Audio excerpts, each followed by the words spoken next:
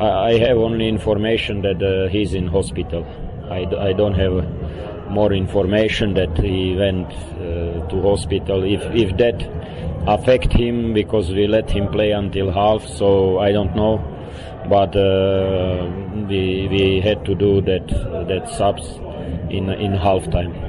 We have still experienced goalkeeper Monip, and we have a young keeper there, like covering. So we train with minimum 4 keepers, so it should be okay. Of course, it's our influence player, so that is only. But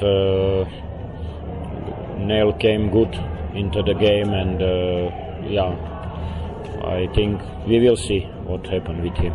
Not good for our team that we lost 2 changes, and we had to substitute keeper, we had to substitute defender, so it took us option for the offense.